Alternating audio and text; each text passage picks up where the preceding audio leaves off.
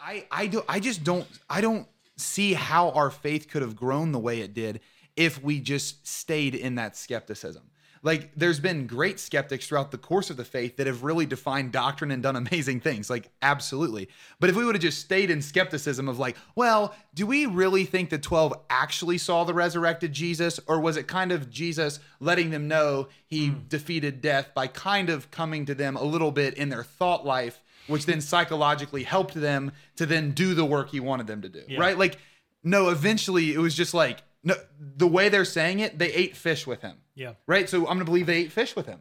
He walked through a wall. I'm going to believe he walked through a wall, right? Because if Jesus is who he says he is and can transcend all of this stuff, why couldn't he do that?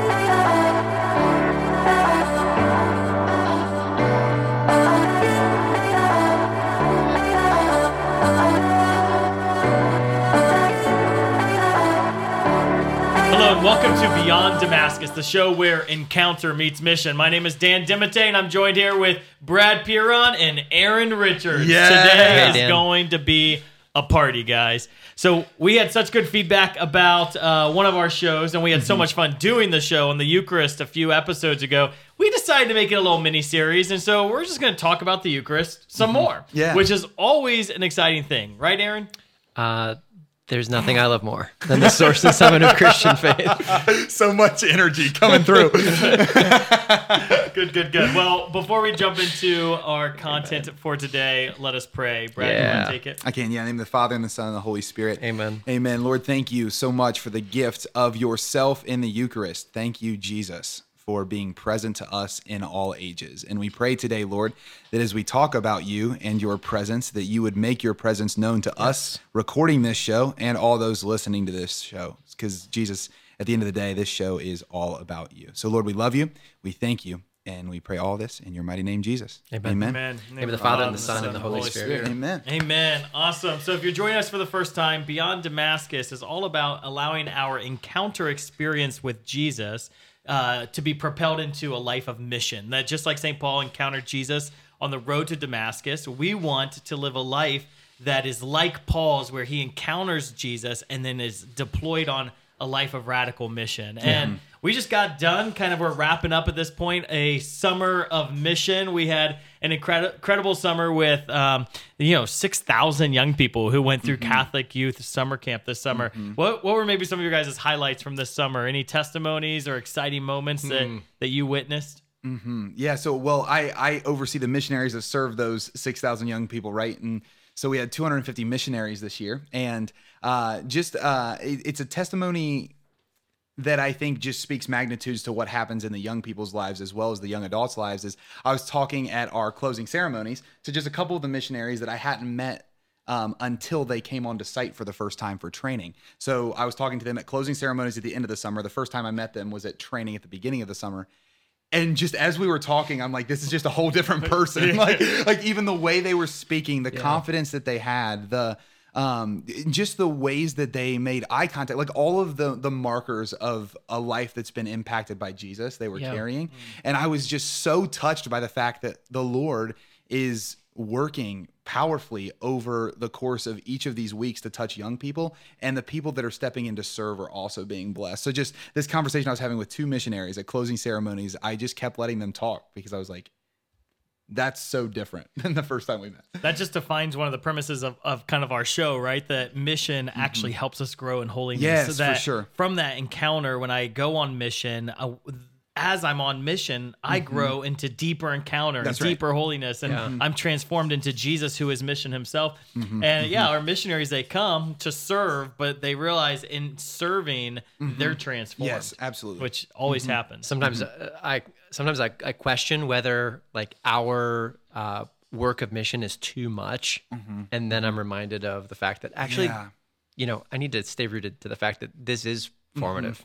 Yes. It's really good. And there is a tension there too, I think, because it's actually at the moment that we feel like something's too much that we stretch ourselves to having to trust in Jesus. And now, of course, we don't want to go so far as to where we are drowning and can't see Jesus, but even if we are drowning and can't see him, apparently he reaches his hand down and brings you back to walk on water. So I don't know where the line's at, but it is beautiful to see that all of the work, which is abundant. Like our missionaries put in, I mean, more hours than any position I've ever seen, I think, over the summer. And I was just blessed to see their transformation. And of course, you would just imagine that a young person seeing them transform in that way probably then transforms the young person too. Yeah, I think sometimes it's like when you think about summer camp, you don't think about all the crazy operations that go on behind it, right? Like that you have, we have 500 kids on campus all summer long at any moment, and they're middle schoolers and high schoolers, and so then there's all the like the medical needs they have, the medicine, all the meals you have to feed them, all of like the little kids having a hard time with homesickness, all of that goes into it, and it does stretch our missionaries in a crazy way. We serve all the food for all these meals. I was calculating, I think we do close to 120,000 meals just on the main campus alone during the course of 9 weeks at camp, which is no small feat in and of itself. Yeah. What was one of your highlights this summer, Eric? I had a great experience. This reminded me of some good old times in youth ministry. Oh boy. This was probably 4 or 5 weeks into camp, and our middle schoolers generated a very strange obsession with a sweet potato. They found that looked like a seal. Oh yes, this happens. Middle schoolers are the weirdest So things. They're different creatures. So they called the seal Mr. Seal. Well, they called the potato Mr. Seal, and generated just a beautiful kind of story behind this creature. The backstory. And our media staff did such a great job. They decided to go out and to film like a dramatic series about the life and death of Mr. Seal. It was just like, it was youth ministry at its most perfect, crystallized, refined.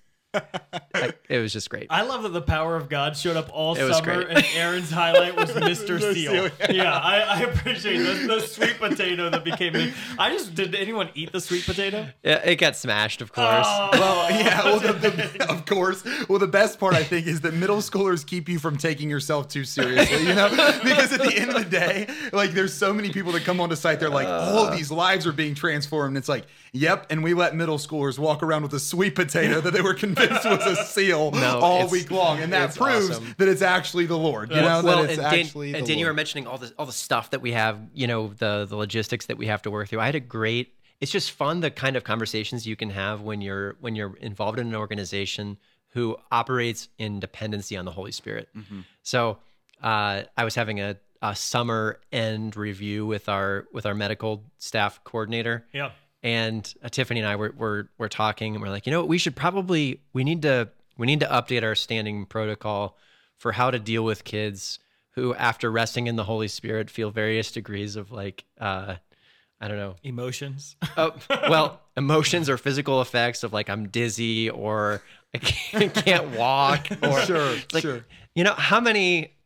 How many legitimate organizations have said that? To put a policy How do you together. have policies around being drunk in the Holy Spirit? Built medical protocol about dealing with middle schoolers.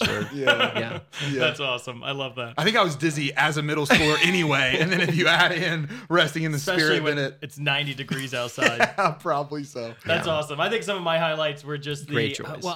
I love Fridays. We have all the campers give testimonies, and I noticed a few different things this year with camper testimonies. Number one, I noticed that our middle schoolers needed this summer probably more than I've ever noticed. I was shocked at how many, and I don't know if it's post-pandemic, how many were testifying to loneliness, sadness, depression, anxiety, that there was just this elevation of them coming to camp.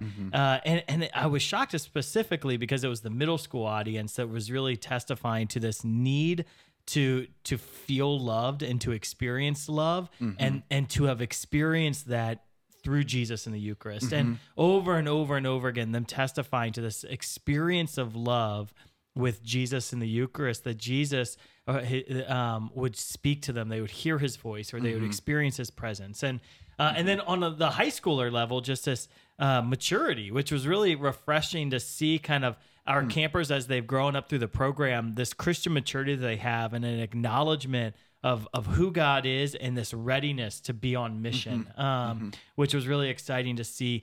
My favorite testimony of the summer came from our Minnesota camp, Northwoods. And there was this high schooler that was helping with the camp, and she had heard that some of the miracles that have happened at Damascus, and one of the miracles that continuously happen here are just that self-harm scars have been, as someone's prayed with, self-harm scars will disappear off their bodies. And I don't know, I feel like we've seen that at least. You say that as if it's not a big deal. I know. It's Yeah, like crazy, let that not right? become too regular. Yeah, But that it's happened multiple times, and this girl Praise had heard the Lord. about it, and she went to her counselor, and she said, "Hey, I heard at Damascus when they're prayed with for self-harm scars, sometimes they'll disappear." And she had self-harm scars all over her body, and when she was being prayed with, all of the scars disappeared off of her body, which is it just blows my mind that God, and it's not about the self-harm scars disappearing, but it's about the fact that God loves us so much that he wants to not only heal the heart, but he even takes away, he wipes away the past, that may the body had a residue of that past brokenness. And the Lord's like, I'll just get rid of that as well. Yeah, I like that point too, because it's about the fact that Jesus is intimately involved in our circumstances. Like, that's the power of all of that, is that you have these young people that are being told this good news, this gospel about this figure, Jesus, who wants to have a relationship with them, who's close to them. And as a young person, how do you know when people are close to you? When they show up in your life, right? And these are ways that Jesus has been showing up in their lives. And in an evidential way is proving himself to be as close to them as they've been told he is. And that's such a grace. And I said that while you were saying it, but I never want that to become too regular where I lose the wonder and awe towards it, because it is absolutely unbelievable. Yeah. And there's probably a bunch of people listening right now who are like, that's not believable. Yeah. Correct. Yes. It is actually the definition of unbelievable. It is. It's because it's miraculous. And we believe in a lot of unbelievable things in the Christian life. And so, Well, I was at a big conference in Texas last year, and this like superstar, like healer and like guy that goes around that he's just a great Protestant revivalist, and he goes around and he does all these conferences where people just experience the power of God in insane ways, and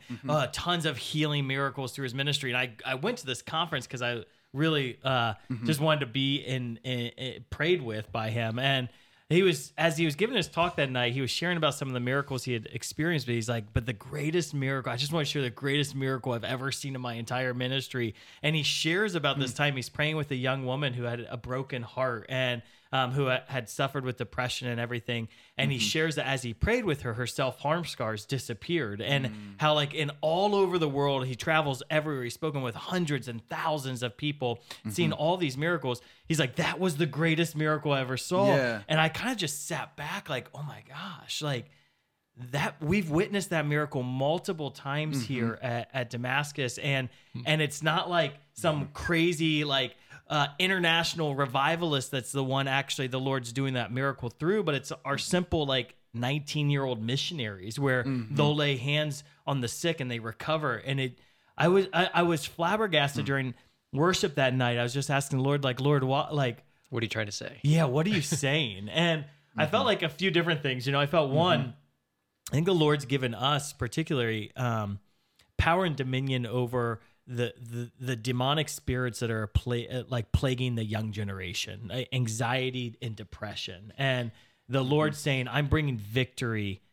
over anxiety and depression in the youth of this nation, right? I think, but then secondly, just that everyone gets to play, right? John Wimber used to say, everyone gets to play, like that. You don't need to be this international revivalist for the Lord to desire to use you, but the Lord wants to use every single one of us to change the world. Well, yeah, St. Francis Xavier used to say things like that too. He would come back, and I have only recently come across St. Francis Xavier's story, and he's just amazing. He would come back from Asia, and he would tell the seminaries in Europe, he's like, you're wasting your time. And again, like, he wasn't even trying to be prideful. He was simply trying to articulate, and sometimes to probably different degrees of boldness, but like, you're wasting your time because like the Lord can use you now, like, and he really needs you in Asia, like now, and it wasn't like, let me go through this really long interview process and find all the best ones of you. He's like, all of you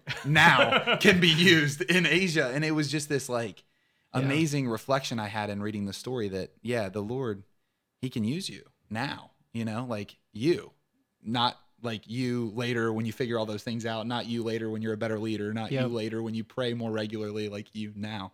So there's no junior Holy Spirit. Right? Yeah, right. And a lot of times even, we've talked about this in the show before that when kids enter into a process of learning how to pray in a way that, I don't know, is different from what we've been raised in, right? That they don't have to go through the step of unlearning, like unlearning habits that would position them in opposition to this, but they can actually just step into a place of faith.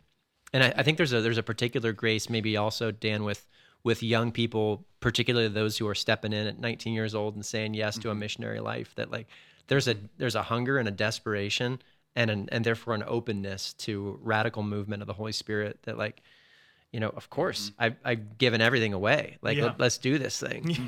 Yeah. I think there's something about the youth, like the young missionaries, with that desperation and that faithfulness that they have, and the faith that they have in miracles, and they don't have the same rationality, right? Like where it isn't like rationality doesn't crush everything, but there's a faith, and you see that even more in our middle schoolers and high schoolers, right? Because and I do sometimes I listen to these camper testimonies, and I struggle, like you said, Brad, with like, did that really happen? Because like they're sharing these camper testimonies, and like so many of them are like, I had a vision of Jesus, or I had a vision of Mary. I saw angels filling this room. And I'm like, yeah, in the spiritual, but they're sharing these stories as if they actually had these mystical experiences where like, I haven't experienced that, right? And I'm like, well, dang it. Like, maybe it can't be real. They must be making this up because I haven't had that mystical experience. So they can't, as a middle schooler, have that mystical experience. And I had to check myself to be like, no, like, the Lord loves young people so much, and he loves the youthfulness, that faith, that desperation, that expectation. He loves us so much, he just shows up to them. And they are having these insane mystical visions or experiences where they're like, I just felt the hand of God. Like I turned around, I felt the hand, like a hand on my shoulder. I turned around and no one was there, right? And like the skeptic in us wants to be like, you're just an emotional seventh grader. Right. But realistically, they're encountering God in powerful ways. I wonder why. I've wondered this for a while, like why that skepticism is in us. Like the skepticism to hear someone experience something amazing, and the first thought to be doubt. It's almost like maybe I'm over stating that, but it does seem to be this human experience where someone shares something amazing with me, and my natural predisposition is towards doubt. Yeah. My natural predisposition is towards, if I believe you and you're not being honest, I'll be made a fool of, or something like that. But I don't see how our faith could have grown the way it did if we just stayed in that skepticism. Like there's been great skeptics throughout the course of the faith that have really defined doctrine and done amazing things, like absolutely. But if we would have just stayed in skepticism of like, well, do we really think the 12 actually saw the resurrected Jesus? Or was it kind of Jesus letting them know he defeated death by kind of coming to them a little bit in their thought life, which then psychologically helped them to then do the work he wanted them to do, right? Like, no, eventually it was just like, no, the way they're saying it, they ate fish with him. Yeah. Right? So I'm going to believe they ate fish with him. He walked through a wall. I'm going to believe he walked through a wall, right? Because if Jesus is who he says he is and can transcend all of this stuff, why couldn't he do that? Instead of asking, why did he do that? Or how could he have done that? Why couldn't he do that? Like he could do that.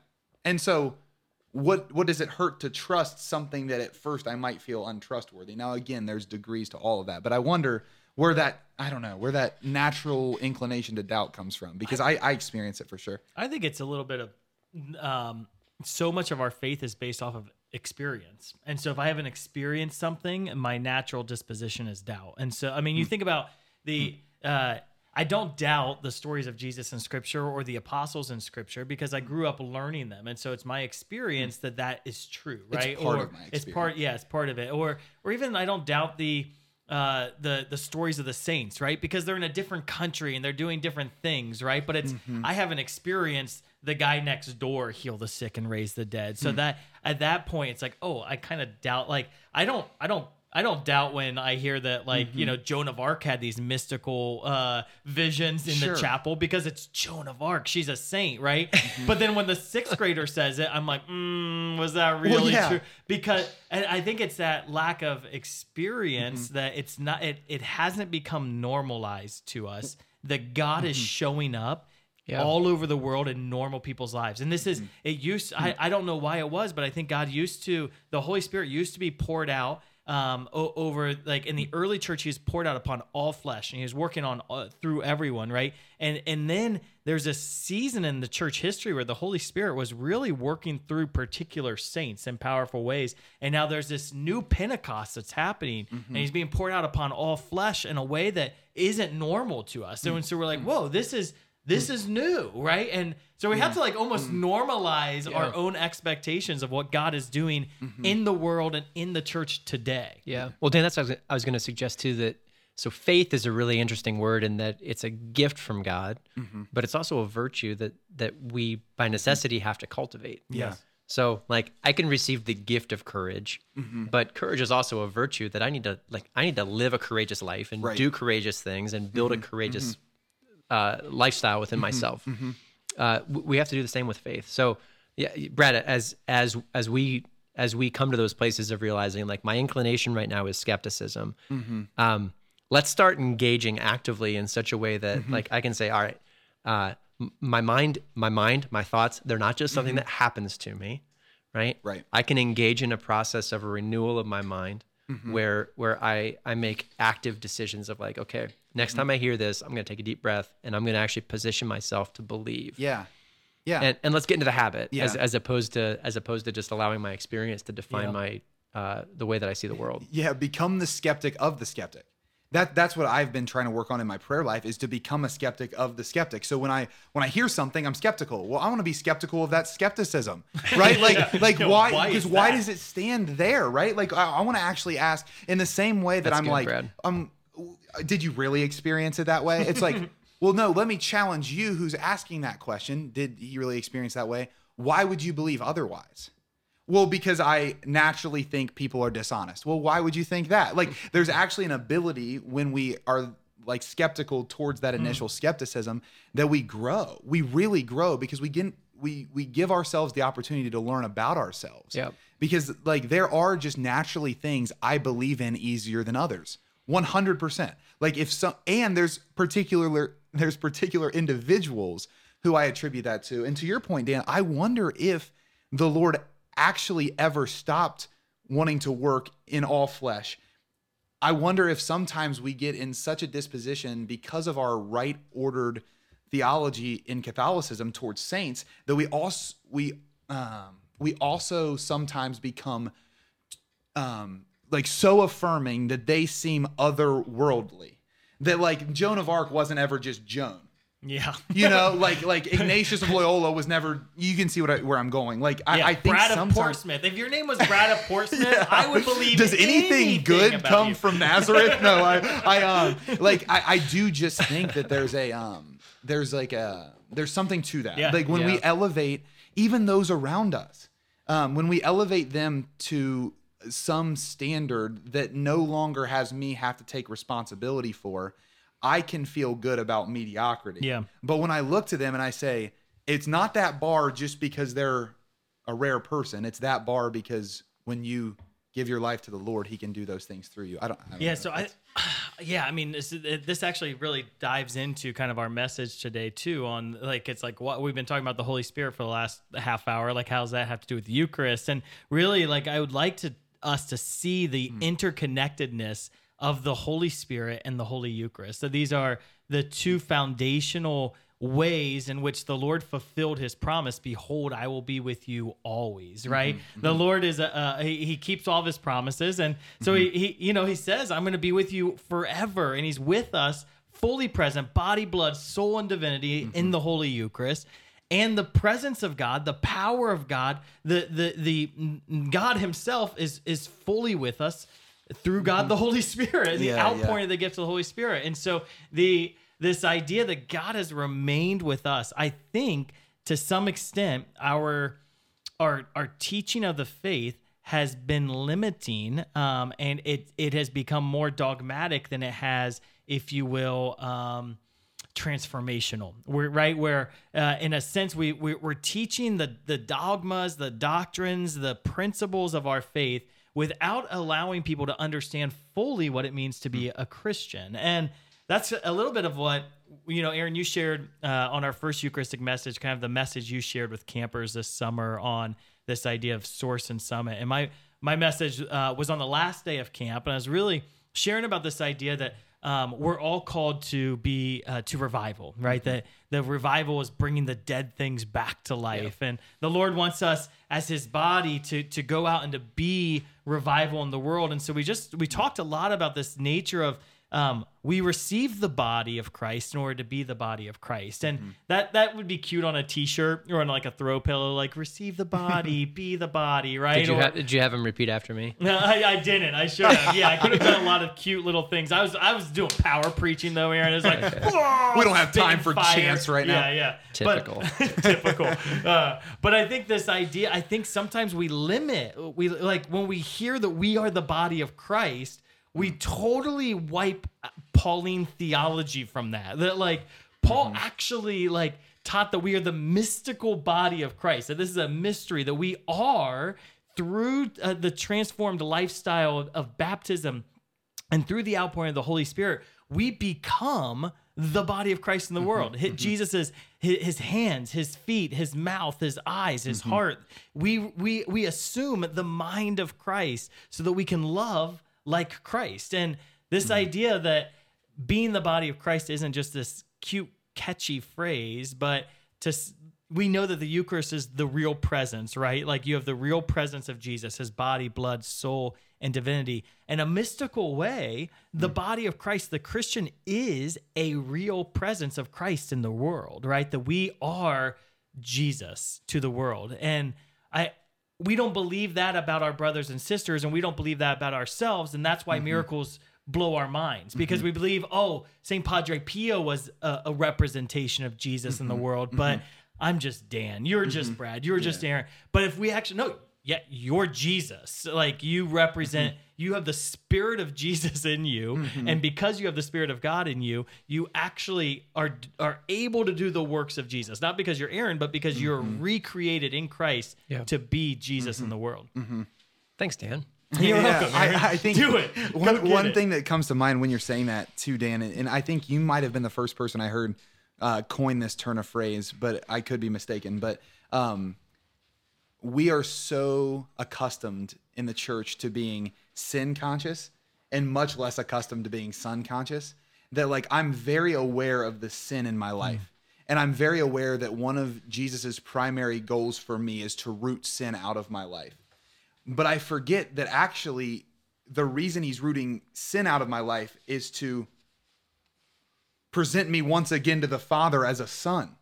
Right? Like he came to unite us back to the Father. And when we're sin conscious, what can happen is I can think to myself, well, he's doing great things through those people who no longer have those sins in their life. Yeah. Right? He's doing great things through all of those who grace has totally washed away every aspect of their concupiscence from. And for me, I'm just like a measly old attender to regular confession, and he'll get me eventually. But it's actually both of them at the same time. Like I fall short, of course. Concupiscence is real, of course. But when I'm focused on my sonship, that's actually the alternative narrative, not this one. Yeah. The son narrative's the primary narrative. This alternative narrative that's trying to be woven into my life, I'm rejecting because this is the right one. Whenever I accept this one as the right one, this sinful, fallen, I can't be used, false humility in my estimation, I actually lose sight of the fact that sin's being wiped away so I can be represented to my Father as a son who gets an inheritance. Yeah. That inheritance is the Holy Spirit. It is the Eucharist, which is brought to us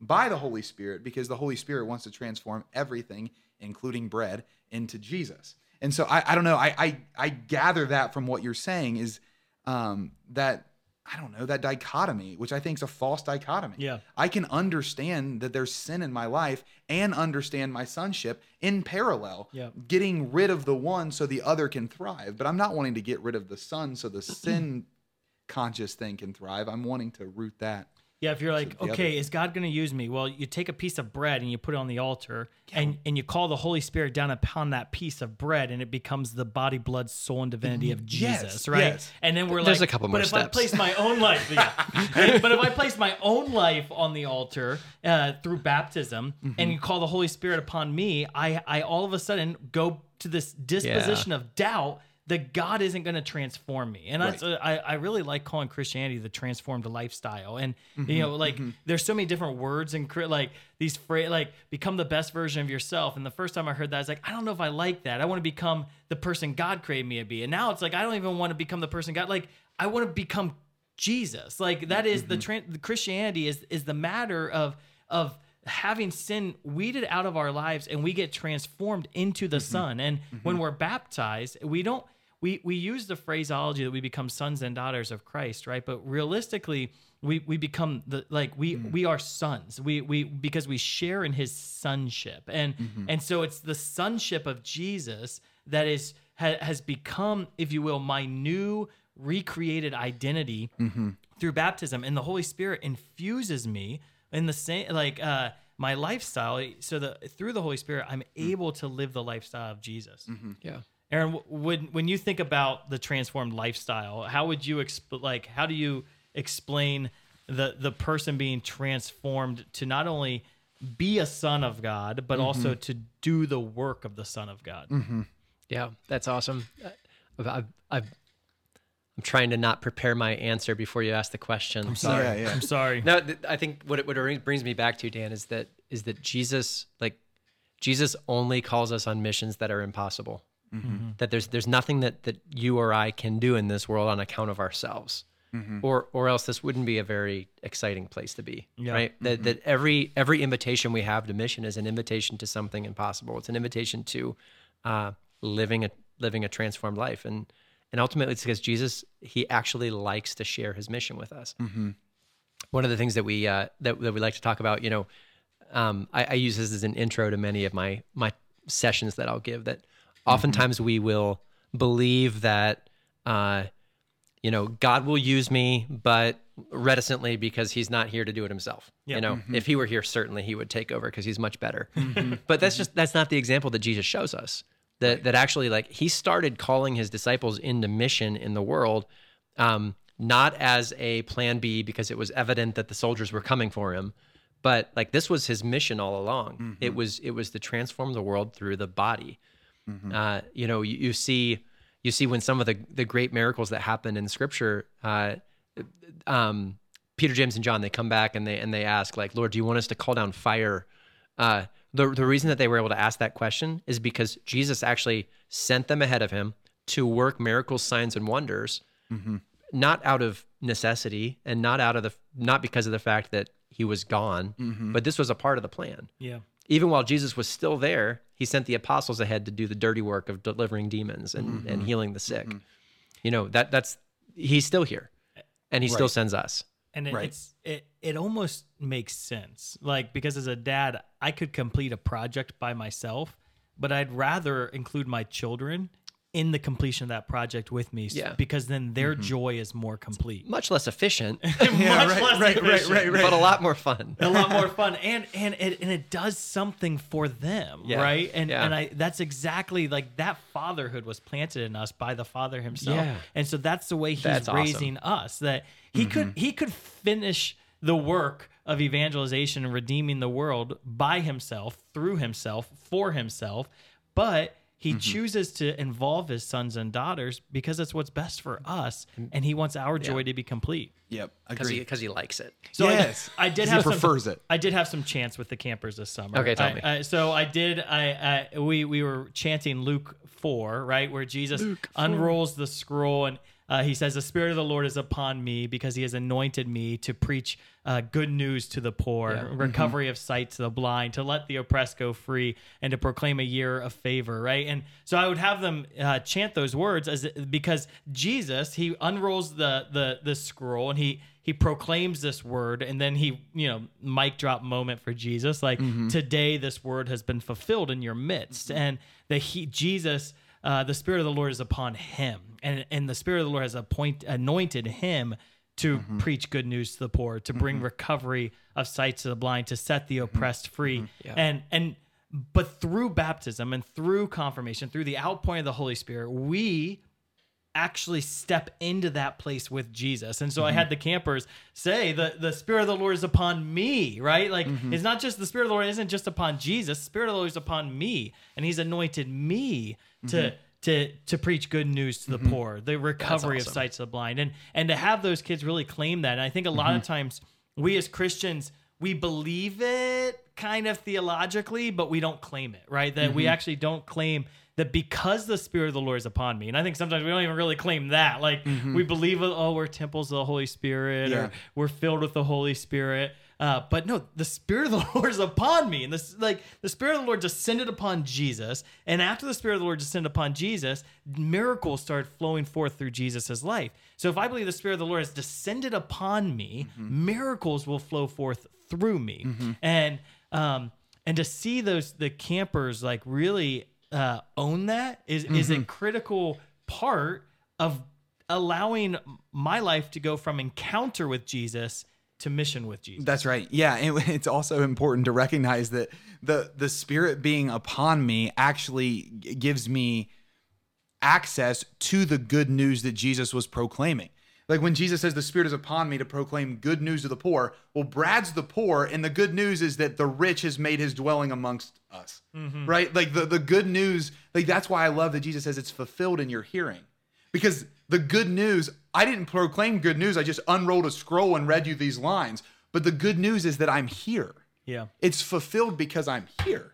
Like eyes are being opened because I'm here. The year of the Lord being favorable is right because I'm here. Like I love that because he doesn't go on a long sermon after that. He doesn't like give you these verses and then tell you everything it means. He goes, it's been fulfilled in your hearing. At the moment of your hearing, here it is. The fulfillment of that is me.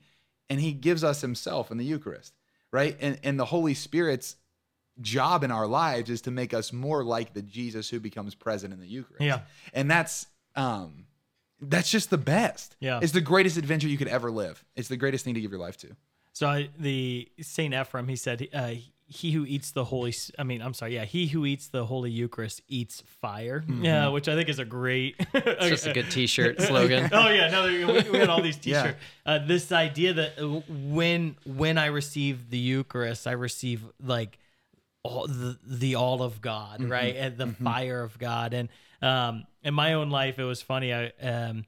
I was young in my kind of conversion and young in the charismatic renewal. And I was over at a friend's house and they were like, just normal conversation in the basement of a friend's house. And they're like, so Dan, have you been baptized in the Holy Spirit? And first time I've ever heard this phrase. And I was like, well, what's that mean? like, what's baptism in the Holy Spirit? And they just started explaining baptism in the Holy Spirit and the words that they had. And they're like, well, it's when the Holy Spirit who was poured out upon you in the sacraments becomes real and tangible in your life, where the Holy Spirit kind of, the gifts of the Holy Spirit start manifesting themselves in your life. And I started to think, and I was living life filled with the Holy Spirit at that time, in my estimate, but I was like, well, when did that happen? Like, and it was interesting for me. I looked at them, I said, oh yeah, I had an experience one time at Mass where the gifts of the Holy Spirit erupted in my life. And I think for most people, when we hear the phrase baptism of the Holy Spirit, it often comes from like, I'm at a prayer meeting and someone lays hands on me and they pray for an outpouring of the Holy Spirit, and the gifts of the Holy Spirit are erupted in my life. For me, the experience was very much this connection with the Eucharist and the Holy Spirit, that I struggled my senior year of high school with faith in the Eucharist, and I doubted whether or not the real presence was true. And to the extent that I was thinking that I was probably just going to leave the church when I graduated, because Protestantism seemed so fun, and some of these non-denominational groups, they were so filled with the Holy Spirit, so on fire for the love of Jesus, and I wanted that, and but I didn't experience that in my normal Catholic upbringing. And I was at Mass. It was a daily Mass. I hadn't believed in the Eucharist, or I was at least struggling with belief in the Eucharist. And that morning I had read a lot. Someone like prepped me, like gave me a bunch of readings they gave me John chapter 6, which I had never really read with faith, and some writings of John Paul II. so my heart, my intellect was starting to get behind this concept of the Eucharist, but to your point, Brad, I still doubted. There was skepticism. And I remember daily mass, going to receive the Eucharist, and I just prayed a very simple prayer. Lord, I believe. There's this intellectual assent, right? Help my unbelief. Like, I believe intellectually. I'm trying to give assent here. And, but there was this skepticism, this unbelief. So I believe, help my unbelief. And when I received the Eucharist that day, it was like scales fell from my eyes, and I was filled with faith. But then what happened afterward was so cool. The gifts of the Holy Spirit just were magnified in my life. I loved Scripture, and I knew Scripture all of a sudden more out of nowhere. I knew how to defend the teachings of the church more than I knew beforehand. I had a courage to overcome my sin and to challenge my friends for their sinfulness. It was like the gifts of wisdom, knowledge, understanding, fear of God, reverence, courage, all of those were coming alive. And it was as this girl and in my friend's basement had asked, have you ever been baptized in the Holy Spirit? I was like, oh my gosh, yes. That when I received the Eucharist in faith, the Holy Spirit erupted in my life. And so this connection between the Holy Spirit and the Holy Eucharist, they go hand in hand. The more I receive the Eucharist with faith, the more I can submit myself to becoming Christ, the one filled with the Holy Spirit, Christ, the anointed one, right? It's just really, it's amazing that the Holy Spirit wants to transform us in such a significant way. Yeah. And Dan, I can just witness, like, there was a transformation not only in your own spirit during that time, because I was able to live that with you, but transformation in mission. Yeah. I mean, there was a dramatic shift there in your capacity to respond and the fruit that flowed forth from that. So I think it's a great joy that we can anticipate that when we actually step into a place of acknowledging, all right, God, maybe there was a reason like that you called us to this place. Maybe there's a reason that one of the simple things, when you sit in the presence of the sun, you get sunburned. Like, I don't have to actually engage in an intentional process of healing when I receive medication. Like, the process is putting myself in the presence of something that heals, putting myself in the presence of someone who transforms. Yeah. And the Lord offers us this beautiful gift that's like, hey, I knew you were going to screw things up. I knew you were going to be incapable on your own. So I've actually built in a cheat code where, like, I'm calling you to receive the source and summit of Christian life on a weekly basis or more, so that like this could be your sustenance, right? So that I could be your sustenance.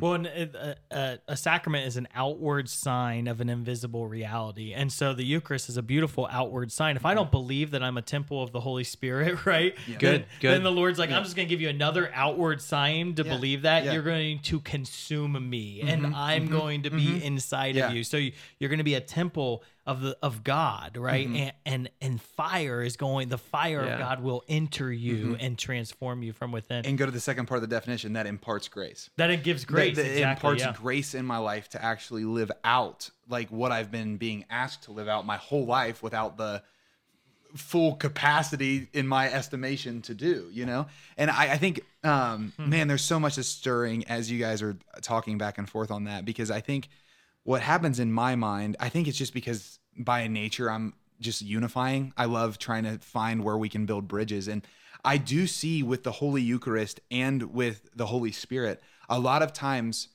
in the church, people that are really excited about one aren't as excited about the other. Like I see a lot of people in my life who fall in love with Holy Spirit and all that Holy Spirit's doing on the earth, and they start tending towards non-denominationalism.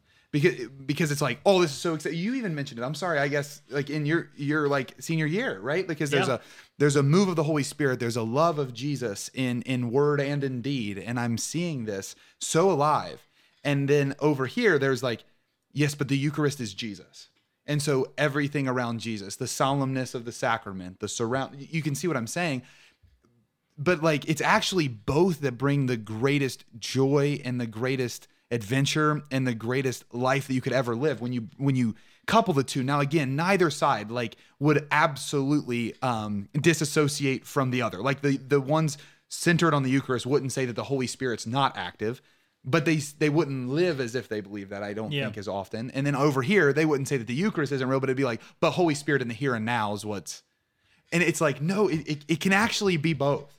It really can. There's actually a unifying presence here, which is why I love your testimony that actually the Eucharist that was brought to us through the hands of the priest by the power of the Holy Spirit. Yep. Like let's not forget that 300,000 miracles happen every day in the Holy Mass. Like if we're a church that's like, miracles stopped with the apostles, well, we're not a church of that because we're not cessationist. And that's because literally Holy Spirit says, all right, Jesus represented on the altar now. Great. Like that's amazing, right? And in the same way, when we receive Jesus, Holy Spirit's like, I'm now taking up residence here and I want to move in and through you. So I guess that all kind of culminates with a question. Do you guys see that as well sometimes? Like the tendency to migrate towards one almost in absence of the other sometimes, at least in hunger and excitement. I think I can see it sometimes, but I think it's maybe the struggle, and everyone struggles with this. Everyone in ministry that's trying to do it right struggles with this. This struggle between the spontaneity and the freedom that the Holy Spirit brings and the order and the structure that ritual brings. And so when you introduce Eucharistic adoration, right, there's a lot of times a fear that, oh man, we can't have Eucharistic adoration during worship because we're somehow going to limit the freedom and the spontaneity of the Spirit. And on the other side, it might not be as reverent to the Lord. Exactly. And we're always engaging in dialogue because we value the two so much. We value the importance of the Holy Spirit and a cry out in desperation for the Spirit of God to fall more and more, and the Holy Eucharist to be present. Because we hunger for that, we hunger for spontaneity and order, right? So that it's that tough balance. And I think because we're willing as a ministry to fight with and struggle with and move into that balance and how to do that well, a lot of people just aren't willing to have those conversations. And so I think that's just the practical struggle, right?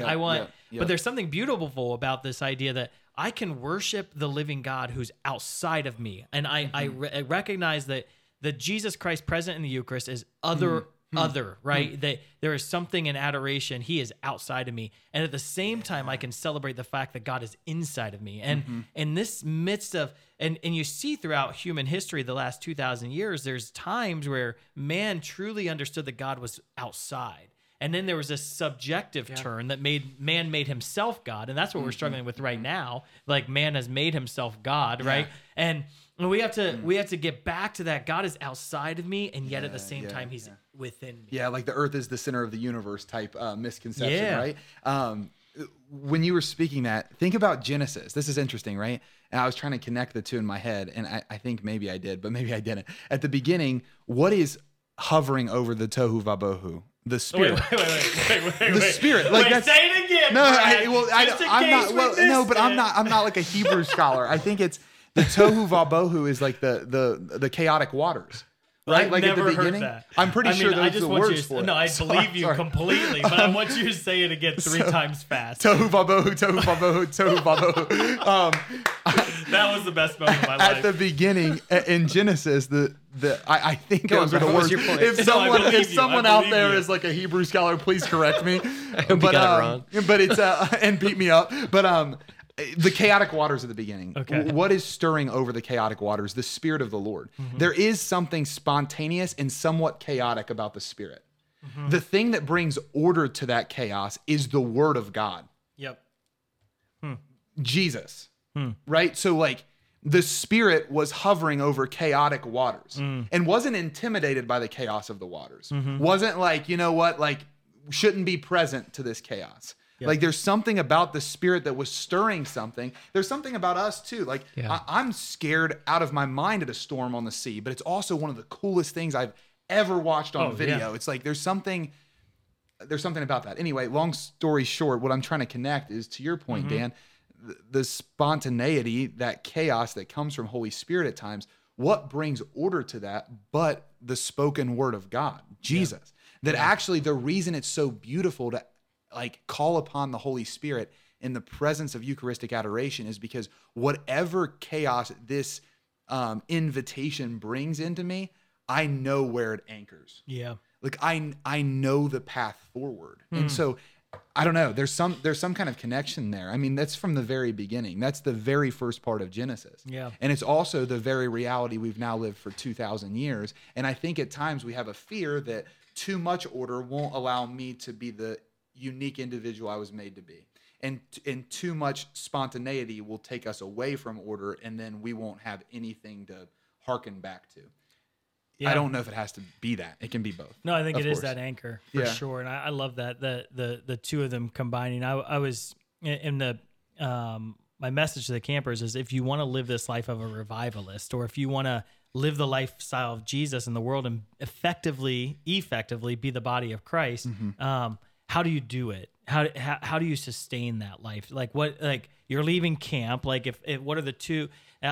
I think it's the upper room lifestyle. The two significant things happen in the upper room: the institution of the Holy Mass and the outpouring of the Holy Spirit. That there was something significant about the upper room where Jesus gave us the Holy Eucharist and Jesus gave us the Holy Spirit. And so if I'm going to live a lifestyle to be deployed into mission, like Jesus was deploying his apostles into mission at the very end of his life, the way he prepared them for deployment was the Holy Eucharist and the Holy Spirit. And that if I want to be a revivalist and I want to be a deployed missionary, the way I stay anchored is through a dependency on the Holy Spirit and a fresh outpouring all the time, and in the presence of the Eucharist, the Holy Eucharist. I was just beautiful in preparation for this message to the campers that so often we look in a mirror, and when I look in a mirror, I see me, right? Like I see my own weaknesses, my flaws, my sins, my shortcomings.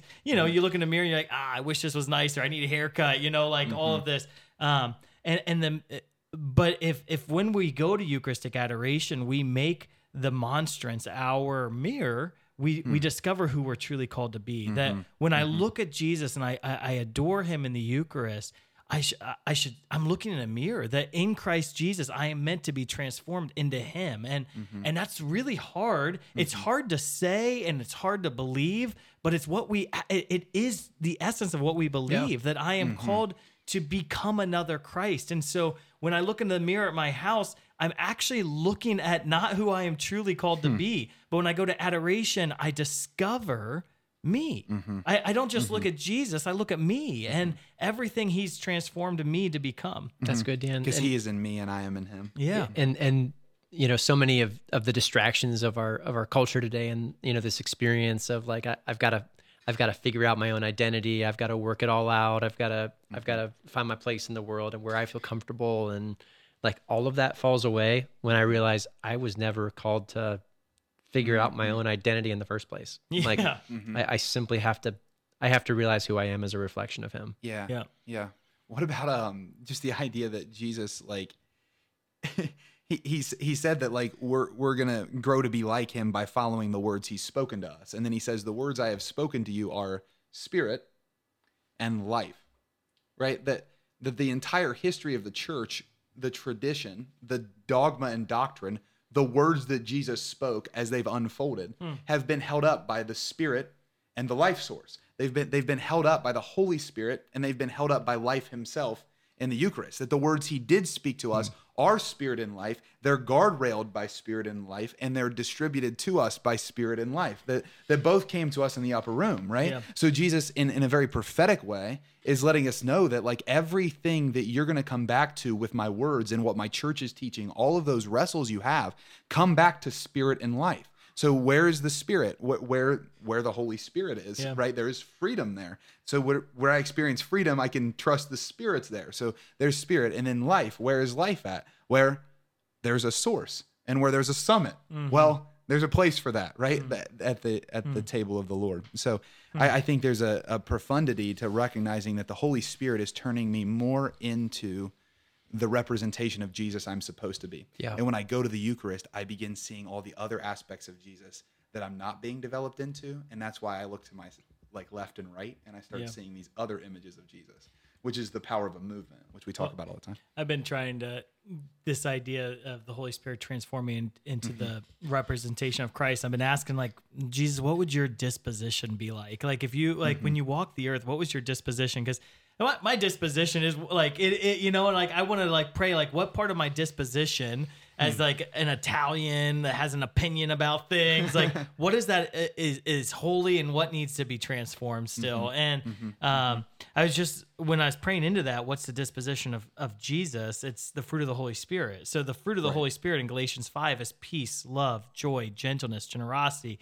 kindness, faithfulness, patience, and self-control. And so if that is the fruit of the Holy Spirit, and Jesus is one who is anointed and animated by the Spirit of God, then the fruit of the Holy Spirit is the disposition of Christ. And if I want the disposition of Christ, I desire the fruit of the Holy Spirit to come out of me. And so the more I cling to Holy Spirit, the more I become the image of Christ in the world. The more I cling to Holy Spirit, the more I become the body of Christ in the world. And which is an interesting reality. Aaron, what's on your heart and mind right now? You know, I have a deep love for the Holy Spirit and the gifts of the Spirit. And I was thinking, you know, it's the gifts that the Spirit gives are sufficient for living the Christian life. You know, the gifts that the Spirit gives. I was thinking through, you know, knowledge and wisdom and understanding and right judgment and courage and wonder and awe. That when we enter into this place of accepting the grace that the Lord gives us, all of a sudden the things in our life that were once difficult become easy. And Brad, I love the connection that you made between the word that the Lord gives being spirit and truth. And that when we receive the grace of the Holy Spirit, when we receive the grace of the sacrament, that this is like, there's nothing more that we need that we can't find fulfilled in Him. So just so good. It's like, you know, are we developing any new theology here on Beyond Damascus? Are we developing a new theology here at Catholic Youth Summer Camp? No, but we're witnessing to what life can look like in 2022. When you realize that the same thing that Jesus said on a plane one time and outside of Capernaum is the same thing that's real today. Yeah. Well, isn't it funny that, like, and when Jesus is speaking, right, he says that my life, my words to you, there's spirit and life, spirit and truth. Well, the way, the truth, and the life, of course, right? Yeah. Which find their culmination in one place. And so, there's something about it that's just simply recognizing the mystery that our church has always found beauty in. It's not like an invention of ours at this table, for sure. Yeah. Yeah, I love that. I want to draw to a conclusion. I think it would be really fun to end with a really powerful testimony that I experienced. There was this woman who in Youngstown is on a mission, and she had stage 4 cancer, and she's a mother of like 5 children. And she came to the mission. She's actually, her friend drug her to the mission to get prayed with, and she after the mission night, we go to the chapel, the Eucharistic chapel, and we're praying just for the Holy Spirit to fall on her. And as we're praying for the Holy Spirit to fall, she starts to cry and weep. And I just asked her, "What are you experiencing right now?" And she had this vision of the Father picking her up and just holding her as his daughter. And I often say, baptism of the Holy Spirit is a tangible sign of the Father's love in your life. And so like she was just experiencing baptism of the Holy Spirit, right? This tangible sign of the Father's love. And then I said, okay, as you rest in the Father's arms, ask Him, how do you want to heal this cancer? And the Father shared with her, receive the Eucharist every day. And she started going to daily mass, and she would take her chemo pill or whatever it was right before mass, and then go and receive the Eucharist. And within 4 weeks of going to mass every day, to the date, 4 weeks later, she was completely cancer-free and totally healed. And I just think it was so beautiful that as she experienced this outpouring of the Holy Spirit in her life, the Lord welcomed her into a deeper love of Him in the Eucharist, and that's how He brought healing. It doesn't always come in an instant. The first time we ask, the Lord, He wants us to cling to Him, to be dependent on Him, and to bring us deeper into Himself. Aaron, would you want to close us in I would prayer? love to. In the name of the Father, and the Son, and the Holy Spirit. Amen. God, you've spoken a message consistent through time, and you've transformed lives through generations, and you're transforming lives today. We're grateful for the witness that we were able to see here at Catholic Youth Summer Camp this summer through missions across the United States of America and the world. And Jesus, we trust you in the work that you're doing in spectacular ways in other people to do it in us as well. So I pray, Lord, that you would continue to transform our lives through an encounter with you, the source and summit of Christian faith, through the Eucharist. Lord, that you would, as we receive, let us receive fire, that our hearts, our lives would be transformed to become more like you.